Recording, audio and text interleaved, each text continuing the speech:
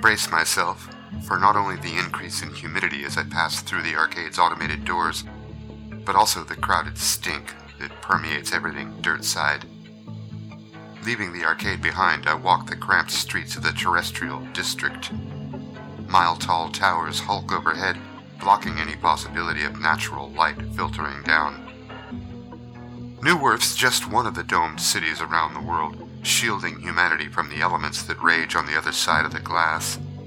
After too many years of storm-leveled towns, receding coastlines, drought, flood, pollution, and devastating fighting over food and resources as governments tried to provide for their people, domed cities became our only option to escape the ravages of a world that had finally turned against us after so many years of abuse.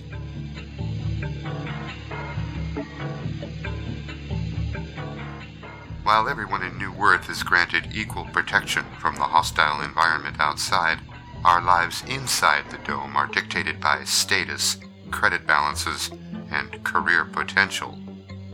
Those with the right credentials have every advantage as they literally ascend through society, living out their lives in the city's luxurious upper levels.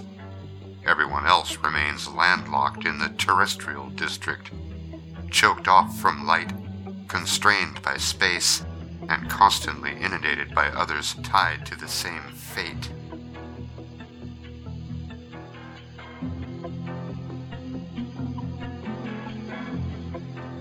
The one bright spot on the horizon is emergence, the day when the glass can finally come down and we return to the land of our ancestors. So, as we wait for our rehabilitation efforts beyond the dome to take root, implants not only help us pass the time, but also make our lives a bit more bearable. With a simple iCast command, I can filter out the incessant noise down here. No more crying babies or shrieking feral children. No more desperate pitches from beggars with homebrew credit transfer devices clutched in their bare hands, or the aggressive advertising jingles piped out of every storefront. No windy grumble from the maglev tracks crisscrossing overhead, or the creaking drone of air ventilation shafts that pump cool air into the canopy. The resulting relative silence gives you the space to think, something I didn't know I needed until I got outfitted with my implant at age 10. The smells are harder to get rid of, requiring expensive implant add-ons or body modifications. Most people learn to live with it. There was a time I was nose-blind to it all, but my time in the canopy has since put an end to that.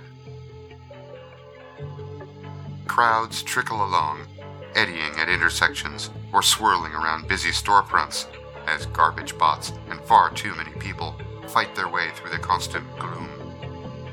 The government keeps saying they want to clean things up, but with buildings constantly being appropriated to better support the understory, and by extension, the canopy above, instead of something useful like retrofitting them for capsule residences to accommodate the waiting lists, life in the terrestrial district can only continue to degrade. There are far too many people stuck down here for it not to.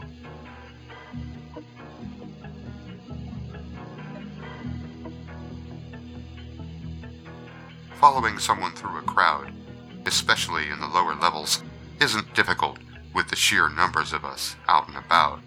But when the people thin out, and there's less of a buffer between you and your quarry, it's a lot harder to go unnoticed. Something I've learned the hard way, shadowing Breck these last few weeks. One wrong move, game over. But this is no game.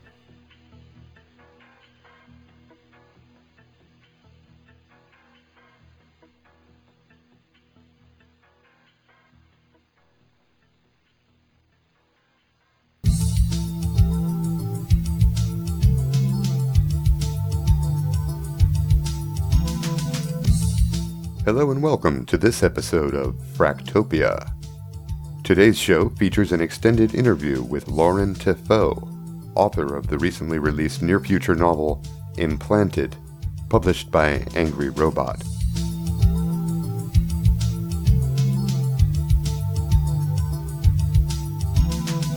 Implanted tells the story of Emery Driscoll, a college student and data curator who gets embroiled in the clandestine affairs of a secret organization charged with delivering sensitive data around the domed city of New Worth in a fractopian future world racked by climate change and political tension.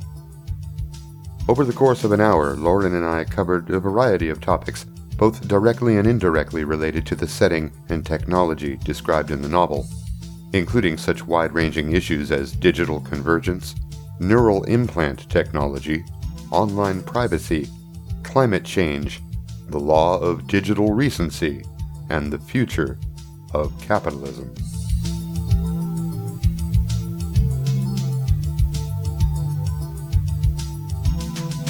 So, you have a bachelor's degree in English, a master's degree in mass communications, and this is your debut novel. Although I see that you're also a member of some kind of prestigious writers groups. So how did that happen? It seems a little cart before the horse. It feels that way. But I would well, we can get into that later. But yeah, so basically, I am a member of Science Fiction Writers of America. I'm also a full member of Romance Writers of America. And then my local chapter, which is very active in New Mexico here. But then also, back in 2012, I applied and got into Taos Toolbox, which is a 2-week master class in writing science fiction and fantasy. And after those 2 weeks, I met a lot of people that have now become sort of my writing cohort. And then also, I met Walter John Williams, who runs the workshop. And here in New Mexico, there's an enclave of professional writers here, all writing science fiction or fantasy or some sort of speculative works. And he advocated for my entry into that group. So I think at that point just had a couple of short story sales under my belt. But since joining that group and being involved in the community, that's really helped tremendously in terms of workshopping my work, strengthening my craft, and preparing me for a publishing career. Walter John Williams is a great name to have on your side. That's quite a coup. Yes. Yes, it is. And it's, by virtue of the fact that, I guess 9 years ago now is when we moved out here to New Mexico. So, this area, I think, just tends to grab a hold of the writerly sort. There is something about the Southwest. Now, so how long were you working on Implanted? It depends on how you're counting. If we're just talking about in terms of, starting what became the draft of this novel, then but what I've been saying is about 2 years, off and on, and I had a kid somewhere in there as well. So there's a lot going on. There's a kid somewhere in there. Yes. And then I think I went back with my agent in terms of edits for about 6 months, and then we're on submission for about 6 months. So that's like build in another year. And then I guess it was maybe 8 to 10 months, I think, in terms of the production and in terms of selling it to Angry Robot and then Angry Robot and publishing it. But if we're not counting that, if we're talking about the ideas of the story, then that goes back to when I was at the University of Illinois as a researcher. I had gotten my master's degree in mass comm, as we talked about, and so there I was basically focusing on social science research methods, first of all. That was where my formal background is in. And then a lot of, how do people, use mass communication? How do we see it play out in terms of the media formats? Internet obviously was a huge kind of component in that as well. And then a lot of critical cultural theory studies and things like that. So that was all kind of my academic background. Then, when I went to the University of Illinois as a researcher, I was in the library science graduate program there, managing research projects. So we were looking at the impact of libraries on the public. We were looking at the impact of academic libraries on both graduate students and professors and how they do their research. We were looking at how the move to digitized resources, both in terms of library holdings, and then also the information that those holdings contain, how that impacted how people engaged with the material. And so all of that kind of led to this kind of information science piece that kind of leads into the book. But also just in that environment, while on paper it kind of looked like a good fit for me, I didn't like my job. I liked parts of the job. I liked the intellectual engagement. I liked how it tied into things that I studied formally. And some of the projects were really, really cool. But I could just tell that if I wanted to stay in academia, I needed to get a PhD. And if I wanted to get a PhD, I'd have to study just one thing to such minute detail that just I don't know, it gave me the willies, because I wanted to kind of explore outward, and with PhD you explore inward on just one thing. And I thought that was going to be very limiting. Uh-huh. You know the popular saying, jack of all trades, master of none. And Yes. I recently heard that there's actually a second line to that. Jack of all trades, master of none, but better than a master of one. I love that. Yeah. Yes, that would have been so much more helpful, because I kept coming back to that kind of thing, and I'm I just want to learn everything. So Typical writer. right.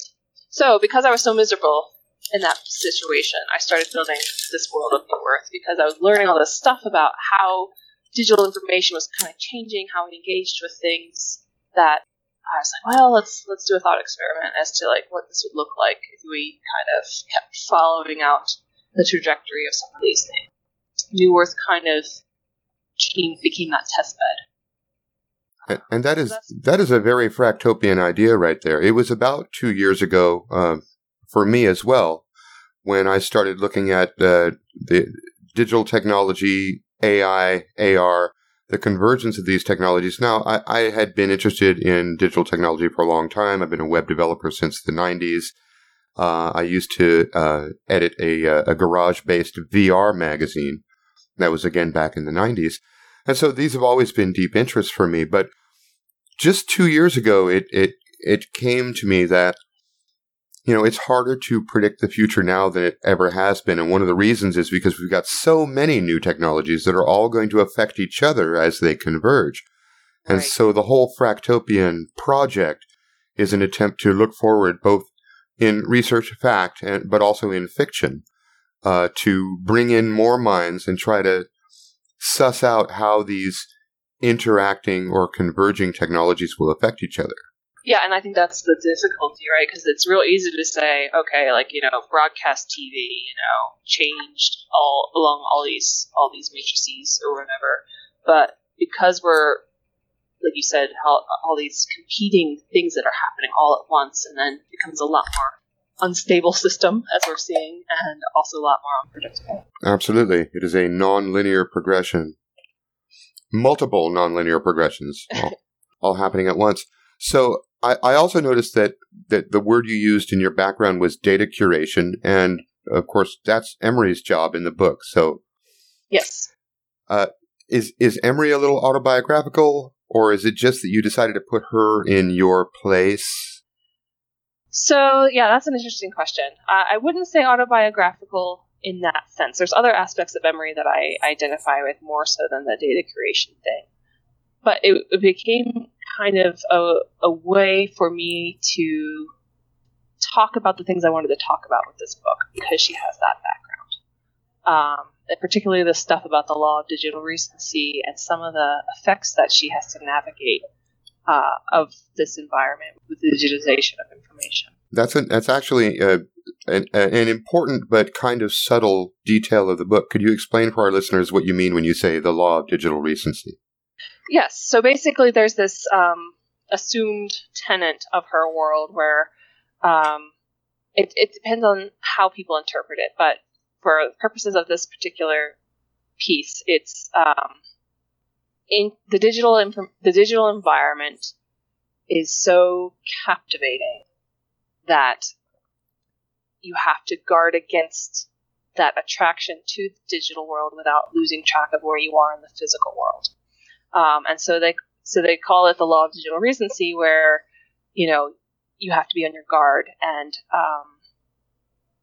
know that your attention's being pulled in a couple different directions, and that leads to this some of these effects that you have to then guard against or plan for or navigate around. And as her job as a courier, when everyone has a neural implant that can conceivably distract them from, like, say, their commute to the office or whatever, that means they're not necessarily paying attention to somebody who picks their pocket, for an example, because they are so engaged with their emotional, mental world than they are with the physical environment around them. So that's just one example that comes up. And so as a courier who's supposed to be paying attention to her surroundings, she can kind of know that there's a certain level of the law of digital recency in effect where she will be unnoticed because people will be so distracted by the digital environment. So we see this effect happening today. Correct. Facebook, Twitter, things pop up and they come so quickly, they come so frequently and one after the other, that it is easy to forget whatever last week's outrage was. But in the book, you're really talking about something that happens more on a moment-by-moment basis, yeah? Yes, the outrage machine, that didn't exist when I was writing this book. It's kind of one of those things where I feel like at the time, because this has been so long in development, that I was like, I'm going to be on the forefront of all this stuff. And now it feels like I've just caught the tail end of it, just because of this last couple of years and the way we've seen social media kind of harnessed for good and ill, and the results of that. So I think people are finally catching on to the fact that, oh yeah, there's some issues here that we didn't plan for, and people are actively exploiting, as opposed to, hey, this is a thing that could happen. It's happening. Mm-hmm. And this becomes actually an important tactical asset for Emmy's employers and clients. The fact that people can quickly forget who she was to them, or what she was doing, or what their previous lives were about, actually gives her an advantage moving about in this environment. There's a part in the book where you mentioned, just kind of in passing, what you called a digital fugue. Yes. Voluntarily purging all your old contacts and starting over. Where did that idea come from? It came from, Did it come from Elon Musk telling everyone to delete their Facebook? No, this has been a line in the book for much longer than Elon Musk has been a media darling.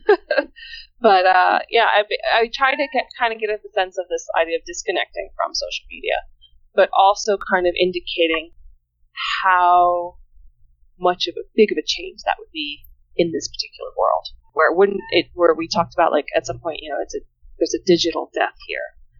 With a digital fugue, it's like you're not dying per se, but you are kind of disassociating from all your markers in this environment. So it is like you've experienced a fugue state where you are still operating as you, but all the connections, all the ties have been severed. It's a fascinating world, and I think that the biggest jump, probably, the biggest stretch or technological advance made in the book is the implants themselves and how they work.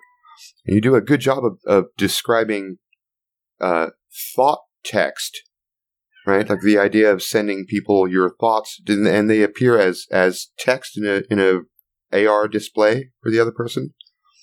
Yes. Is this that's what I'm going for? Yeah. Okay, so it's kind of a one-to-one Twitter interface, an AR Twitter. Yeah, very much so. Even Snapchat, because of the way that the Twitter stays, right? There's a record of it. Snapchat, it disappears after a certain interval of time. So I was going more for that, even though the user could customize which thoughts get saved or not, depending on how their agreement works out with the other user. there's a passage in the book where you're talking about thought text, and you say that thought text by its very nature is temporary, lasting only long enough for the recipient to acknowledge it, an imperfect compromise to keep citizens' lives private. And then the next sentence is, but I guess privacy has no place in a police inquiry.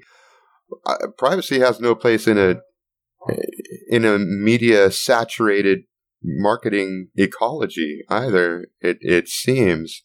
But you had been writing these things long before the Facebook, was it Cambridge Analytica? Is that? Oh, yes. Before they started the micro-targeting. Right. Yeah, no, this was in production well before all that came out.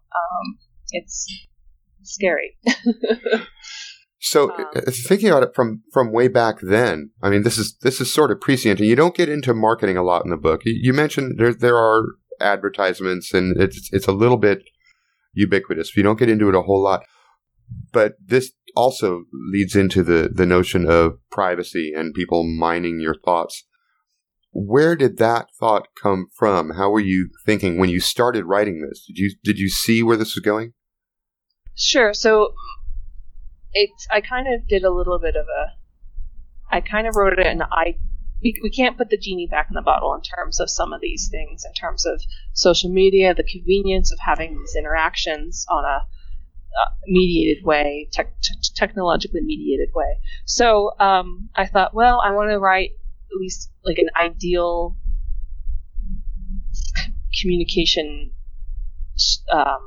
interface that does account for privacy, or at least makes an attempt at privacy, that does provide some more effective means of dealing with abuse, for example, and abusive interactions, without sacrificing the benefits that come from these kinds of connections. So that's why there is such fine-grained control based on what a user wants in terms of their interactions via these implants, and it's why there are so many levels of types of interactions you can have, whether it's the thought text, whether it's an asynchronous, just a formal kind of email type response, as opposed to the thought kind of thing. Uh-huh. So there's just lots of ways that the user can kind of customize it to their needs, but then there's also, I might want to send you like all of my feelings in addition to my thoughts, in addition to all this stuff, but you can still say, no, I only want this part of that signal here. So it's not just what the user wants to give out, it's also what the other person wants to accept, and all of that. So a two-way control system. Two-way control system, in addition to what the technology allows, in addition to what this society has been evolved to kind of want and accept. Whereas I feel like currently part of the issues are these platforms don't give you enough fine-grained control. They like if we're going to talk about Twitter, I mean, you can block, you can mute, there's certain things like that, but there's still ways around that, and there's still, it's still an imperfect system, essentially. Yeah. And plus, it's sexy as hell. People are going to want to go for it. I mean, every day I get someone sending me the latest, which character from Supernatural are you, or whatever. And of course, every time you connect to one of those polls, Facebook's getting your data, this other company is getting your data, and you're connecting to your friends, they're getting your friends' data too. Right. And so my goal was with the implants in New Earth is they already know enough about how people kind of interact with these things that they don't need to be stealing everyone's data, where it's a little more of a closed system for your own personal data. But they also have ideas on what data is okay to share and what's not. Yeah. Plus, on top of that, again, just kind of implied in the book, but I know that Emery has her own personal account, or whatever it is that you want to call it. But at one point, you also mentioned how she has her arcade account, which is a separate account. So would you imagine most people having multiple accounts, maybe setting up artificial personas? Yeah, absolutely. Absolutely. I think that's like a natural. Well, I don't know if it's a natural thing, but it's certainly within the parameters of what this society sets up, and there can be different reasons for those kinds of things. For Emery's case, she has her arcades profile, which I think, just by its very nature, does allow for the persona, or that side of that person who does the arcades is not the same person who goes to the office every day. So that there's that kind of separation of self. But I can see also just if somebody's out and about, maybe they don't want to be broadcasting their name and their occupation. Maybe they just want to be left alone. So there's more flexibility in terms of what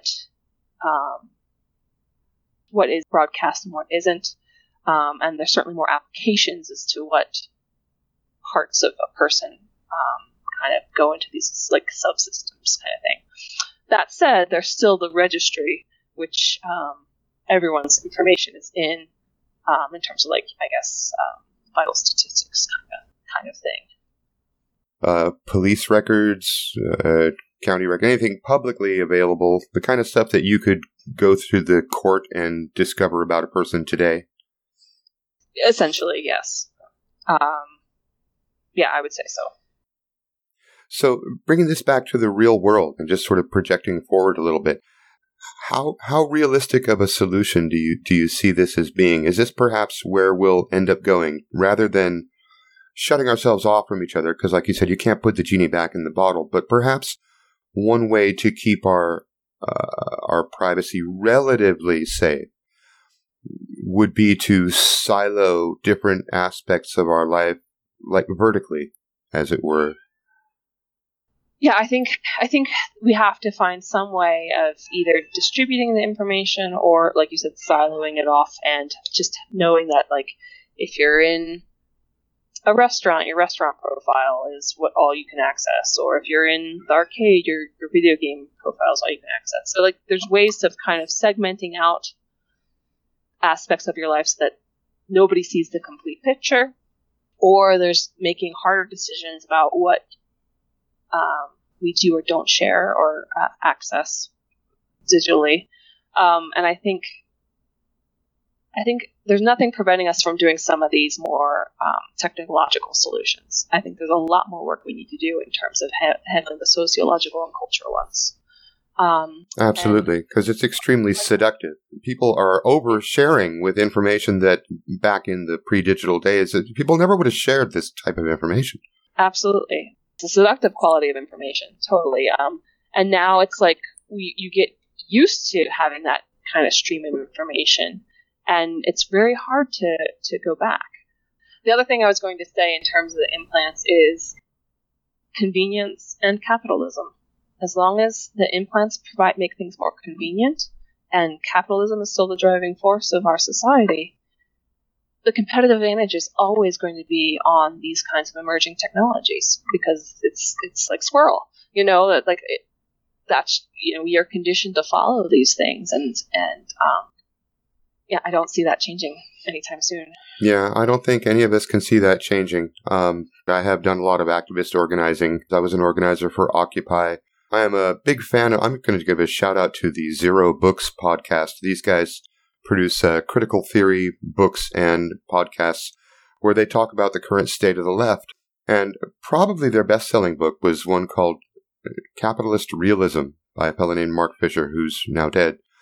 And he lays out in the book, following some of the theories of Foucault and Deleuze, that in a sense, we have internalized the logic of capitalism to such a degree that it either feels natural, or perhaps we could say it actually is our natural tendency, to such a level where really the left finds no other option. There's no anti-capitalist solution.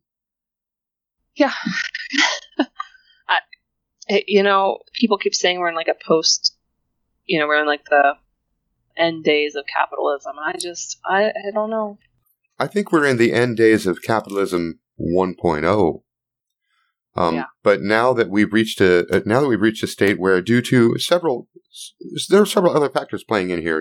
There is the whole postmodern mindset, which has removed the sense of an overarching narrative connecting us as a culture, leaving us sort of morally and ethically adrift and finding nothing but material value to share as a culture. In a way, capitalism is really the only cultural value that we can all connect on. Right. No, I totally see that. So now that capitalism which is terribly sad, now that we've reached that point, it no longer needs really to even pay much more than lip service to the idea of individual freedom, civic rights, cultural responsibility. The gloves are off in capitalism 2.0, and we are all now commodities. We're part of the commodities. Yeah. I mean, if it fixes some things, the problem is the bar is so low right now that are, whether it's technocrats or whoever, in terms of just improving the cost of living just a little bit and still letting people keep their iPhones and have their Netflix account, I feel like, people might be happy with that. Yeah, it's bread and circuses and a Wi-Fi capable device. Yeah, and that's the whole reason why this society in the book is been given this technology, essentially, is a way of appeasing them from having to do this kind of traumatic migration into these dome cities, Yeah, short of the end of the world. It would be very hard to imagine people voluntarily going to move their life under a great glass dome. Exactly. Right? There has to be some sort of carrot, pulling us along. There's the carrot and there's the stick, right? The carrot pulling us along is the sexiness and the immediacy of that digital connection. And the stick is the idea, I guess, that you'll be left out if you don't do it, right? You'll be left behind. You'll be a disconnect. Correct. And this is something that your vision shares with mine, and why I was so happy to be contacted by you and reading in your book. It just backed up that the whole idea that what you've written here, although very different from most of the other stories that I classify as fractopian, it still falls very much in that genre, because it's not a dystopia. Most people are actually pretty happy, right? But it's not a utopia either. There is definitely systematic abuse and massive disparity of equality and income. And this is one of the things that I see, and again, no way around it as we head into capitalism 2.0, that our culture becomes more and more stratified. That the gap between the rich and the poor gets greater and greater, but even the poor are slowly rising. Their standard of living is slowly rising, and so they can't complain about it. Again, when I was organizing for Occupy, a lot of the work that we did was on behalf of the homeless here in Nevada, due to the fact that Henderson was the fastest growing city in the U.S. up until about 2010, 2011, and then the housing bubble burst. So we had a whole lot of people whose houses were foreclosed upon, and they were living on the street. But even the people who live on the street all the time, you know what? They have smartphones. They have Facebook pages. Yep. we have a huge homeless issue here in Albuquerque, and I look at what they're wearing and what they have, and I'm just like, there's not that much separating them from me, except I'm the one in the car and I have the house I get to drive to. So it's just outwardly you have no idea anymore in terms of these markers that were typically indicators of status. Those are starting to collapse, even when obviously there's very real differences. We had a saying in our Occupy group, like, what's the difference between you and the homeless? 60 days. Right, depending on what's in your bank account and how long you can ride something out. Or whether you run into a medical emergency or total your car, or have the bank foreclose on your house. Right. So in New Worth, they've found a way of... Now, I don't really know how to answer this question, but you tell me. There is a sense of potential upward mobility, right? Emery is able to change her social status if she works hard, goes to the right school. Yes. So in New Earth, because it's a dome city, I try to decide. I mean, obviously, money is still a big deal, but what would money buy you in a dome city when everyone is so so tightly packed in? So my idea was space, but not just any space. You want primo real estate is where the sun still gets in because it's so tightly packed. So this access to sunlight becomes like a new commodity, and the space to enjoy it. So the city's kind of then stratified into the canopy area, which is all the rich and wealthy people. Then you have the understory, which is your kind of middle class, and then you have your terrestrial district, where hardly any sun reaches down because it has to pass through so many layers to get to you, and that's where the real lower class workers and families live. So yes, there's this idea that if you work hard and you have like the right career and the right connections and everything, you will be able to live out your life in the canopy. So it's about making sure you have the right skills that the city needs. It's who you know, and it's also what's in your bank account. Which is a great metaphor, but using light as the metaphor, I mean, it's so simple and poignant and direct. The light of the sun is what brings life and energy to us. Light versus dark, that whole spectrum appears mirrored in the social strata of the world you've created, which is just like elegant, just brilliant and simple and elegant. Thank you. Yeah, no, I was, there's some things I like, I get to pat myself on the back for that one. Mm-hmm. But yeah, so she's seen her parents, try to carve out careers that would have let them ascend, is what they call it. But it hasn't worked out for them. And so she's like, well, it's going to be different for me. So she works really hard and she gets into this really top school to go to college. And she gets this career as a data curation specialist. And she's like, I've made it. I've done what I set out to do, And of course, that all is not how it appears. And, she's about to start a new career that unbeknownst to her. But yes, I wanted to kind of play with these kind of tensions as to, because like right now it's like the college crisis in terms of college student loans, and even if you have a college degree, that's no predictor of success or stability in your career and all those kinds of things. So it's very much like that here, where, you're going to try to make it to the canopy. Because that's like their only kind of, do you live in the canopy? It's like the only kind of metric of success, really. Even though most people live in the other two tiers of the city. And I didn't get into this in this part in the novel. I did a lot of stuff on this world that didn't make it into the book, but I did kind of think it was kind of there are some forces that are stacked against you if you're coming from a lower district moving up. They don't just let anybody in just because you hit all the check marks that they say you hit. So. It's a classic Pareto distribution, right? Like playing the game of Monopoly. Once you start winning, it becomes more likely you're going to continue winning. Once you start losing, it becomes more likely you're going to continue losing. Exactly. So there are waiting lists, even if you hit all the requirements, you still have to wait for a spot to open up. Kind of thing. It's a very apt metaphor for the social situation that we live in today. And of course,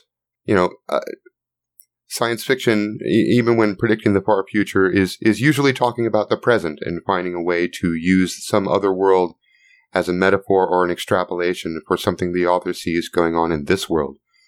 And again, this brings me back to the notion of how Implanted is at core a fractopian vision, an attempt to realistically, and this is one of the things I like about it so much, because it's possible to say, we'll live in great domed cities and just make up a science fantasy without literally tying it to the current stream of history.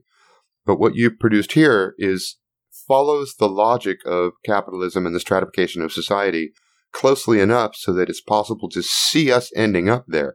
It's not that far ahead. Did you have a year in mind? How far ahead did you think about that? I did think about that. I kind of pushed back at one point. My agent's like, well, how far in the future is it? And I'm like, I don't want to go into that. Because, well, number one, I think it's hard to I don't think like that. So it's hard for me to kind of put like a hard date on it. Like, you know, like Kim Stanley Robinson did for like 20. For New York. Yeah, New York. Yeah. That's hard for me. I thought it was going to be a lot further out than it was after this summer. Really? With how hot it's been. Oh, due to the climate change issues. Due to climate change, yeah. You know, because it was side effects to climate change that kind of forced them to kind of retreat to those cities. So, you know, I was thinking, oh, we have time. And that was before, you know, some of these more recent climate reports came out. Like, if we don't change our trajectory in 10 years, we're fucked. So... Now, of course, people like Jeremy Rifkin have been warning us since, 1970. Well, of course. Of course.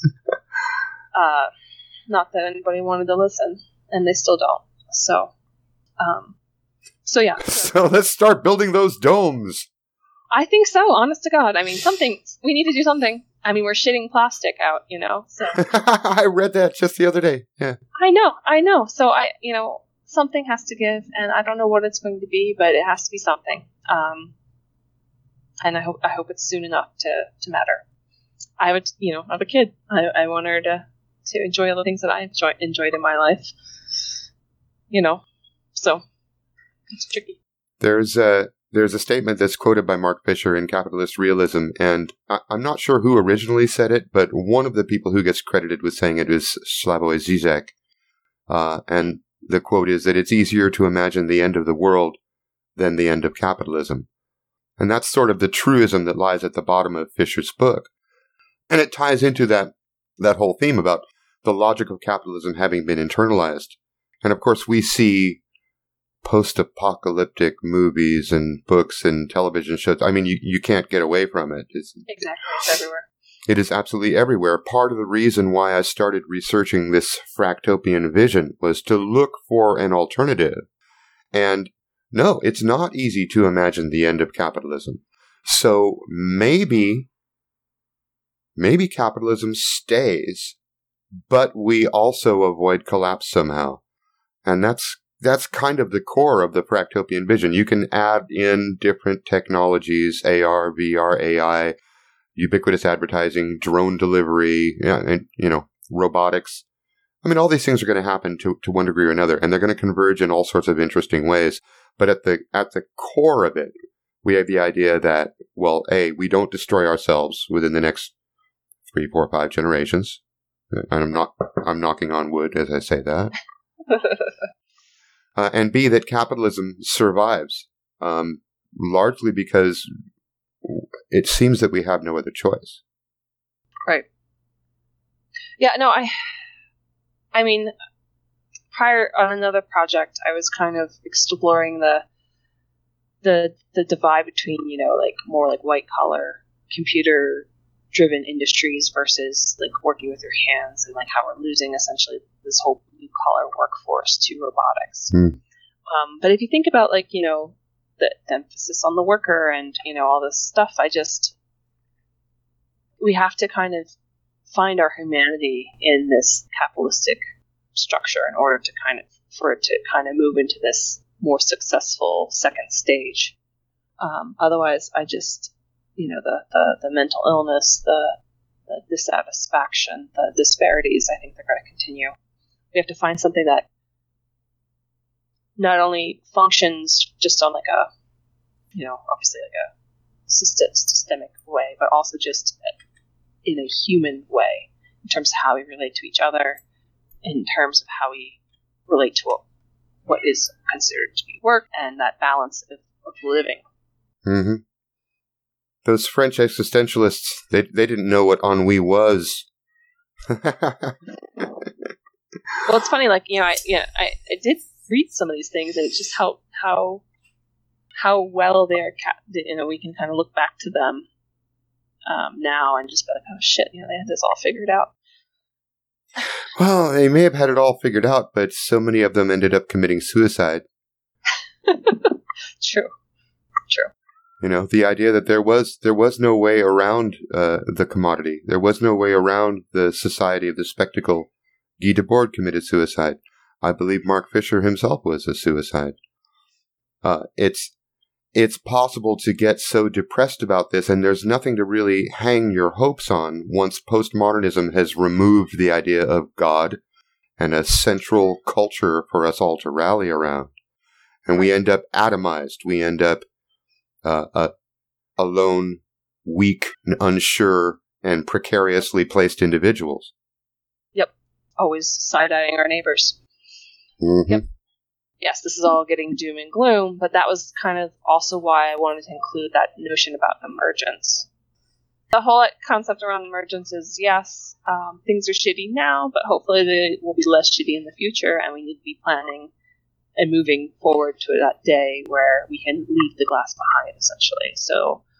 So much of the work that's being done in New Earth is for these rehabilitation efforts for the outside world, conditioning it so that the effects of climate change and war and pollution are kind of addressed with, so that they'll be the next generation to go outside again. And so that's kind of the mythology that galvanizes people to kind of get up and go each day, because there's only so much, the tech can do. They also have to have this guiding mission, a vision, a teleological end. Yes, which is really what we're lacking here today. Yes. So, what comes next? Do you envision a second book in this series? Have you considered that? I have.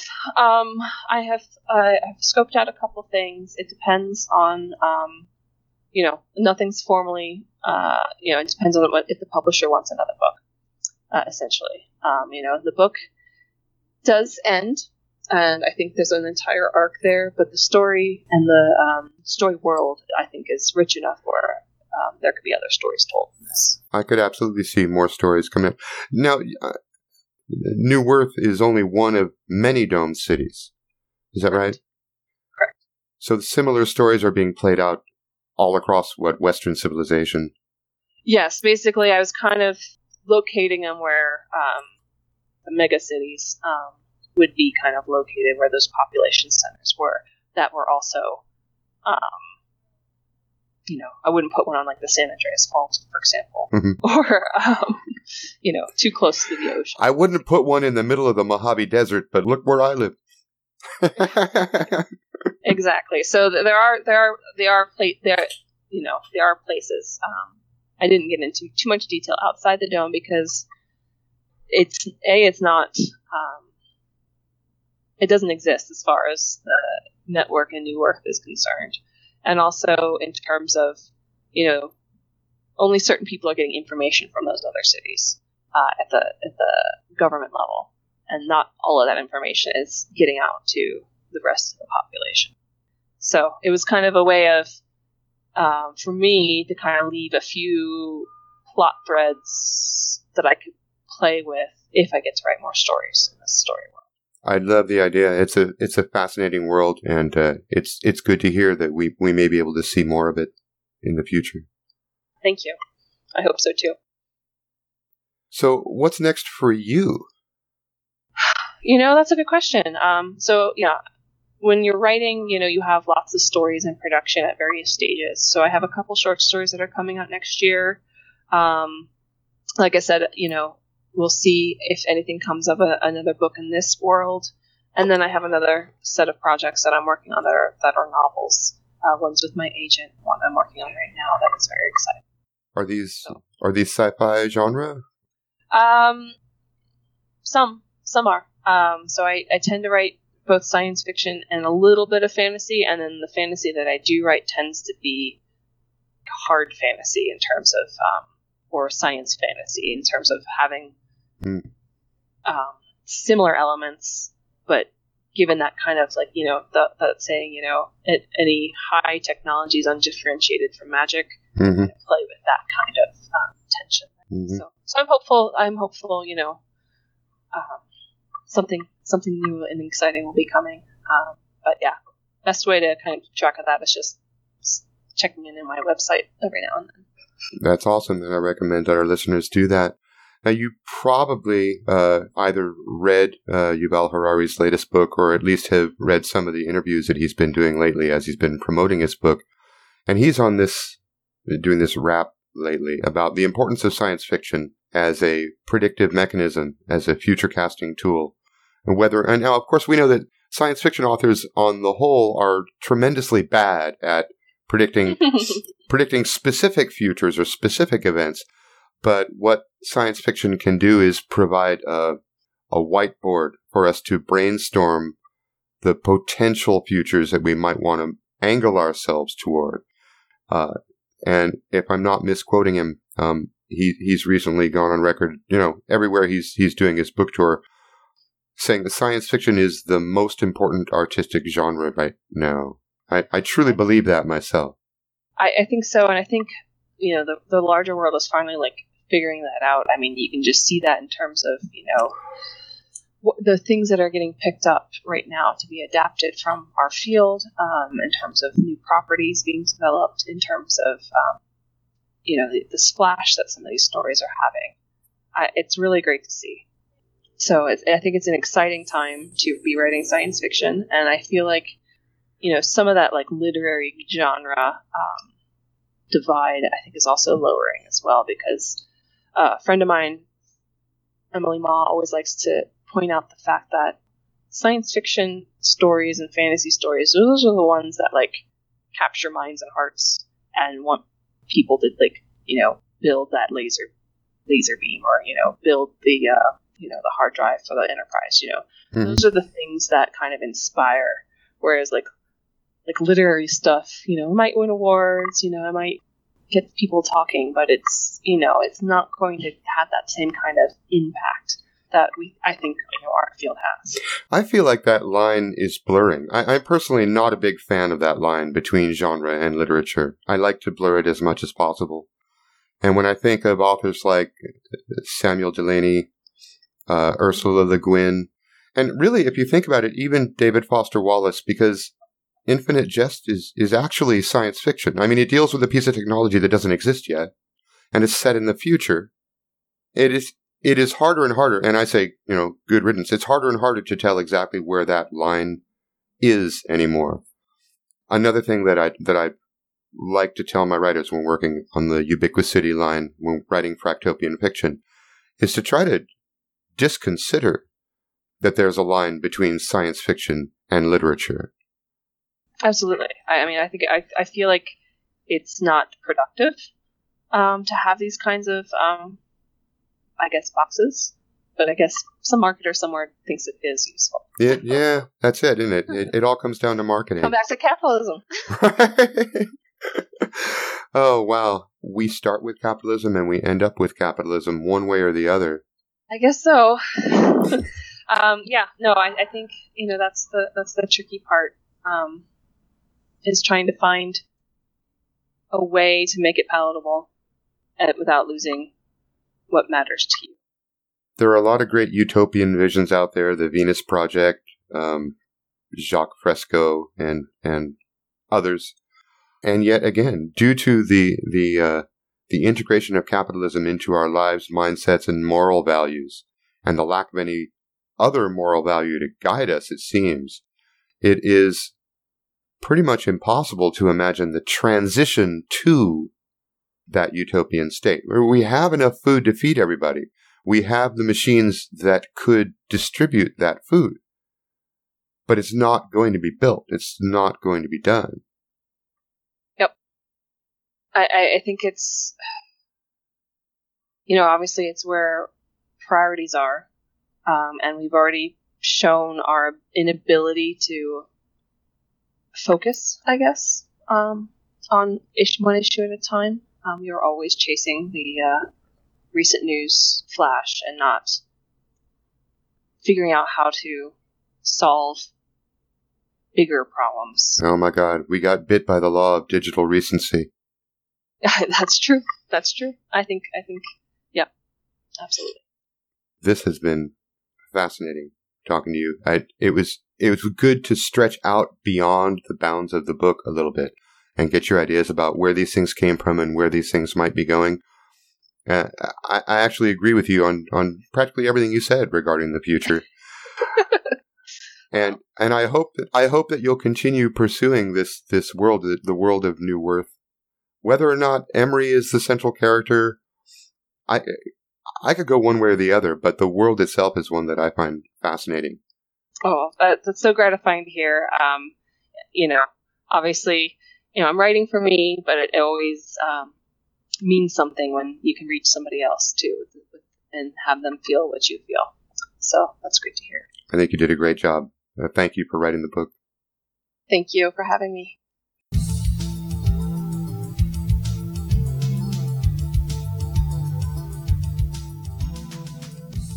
Thank you for listening to this episode of Fractopia. I'm your host, Todd Foley, reminding you to comment, like, subscribe, and share, as feeding those important algorithms will help bring the show to a broader audience of futurists and fictioneers. If you're feeling especially warm and fuzzy, please feel free to show your support by dropping a one-time donation at thisisfractopia.com or joining my Patreon at patreon.com/fractopia. Patrons get special perks like subscriber-only videos and long-form interviews, glimpses behind the scenes, topical polls and surveys, and invitations to participate in subscriber-only events online. If you have any ideas, suggestions, or questions, or if you're a writer of near-future fiction and would like to see your work featured in this podcast or on the website at thisisfractopia.com, please feel free to comment below or contact me via the channel of your choice. I'm always interested in conversations on these topics, and I enjoy promoting work that gives people more to think about when it comes to the foreseeable future.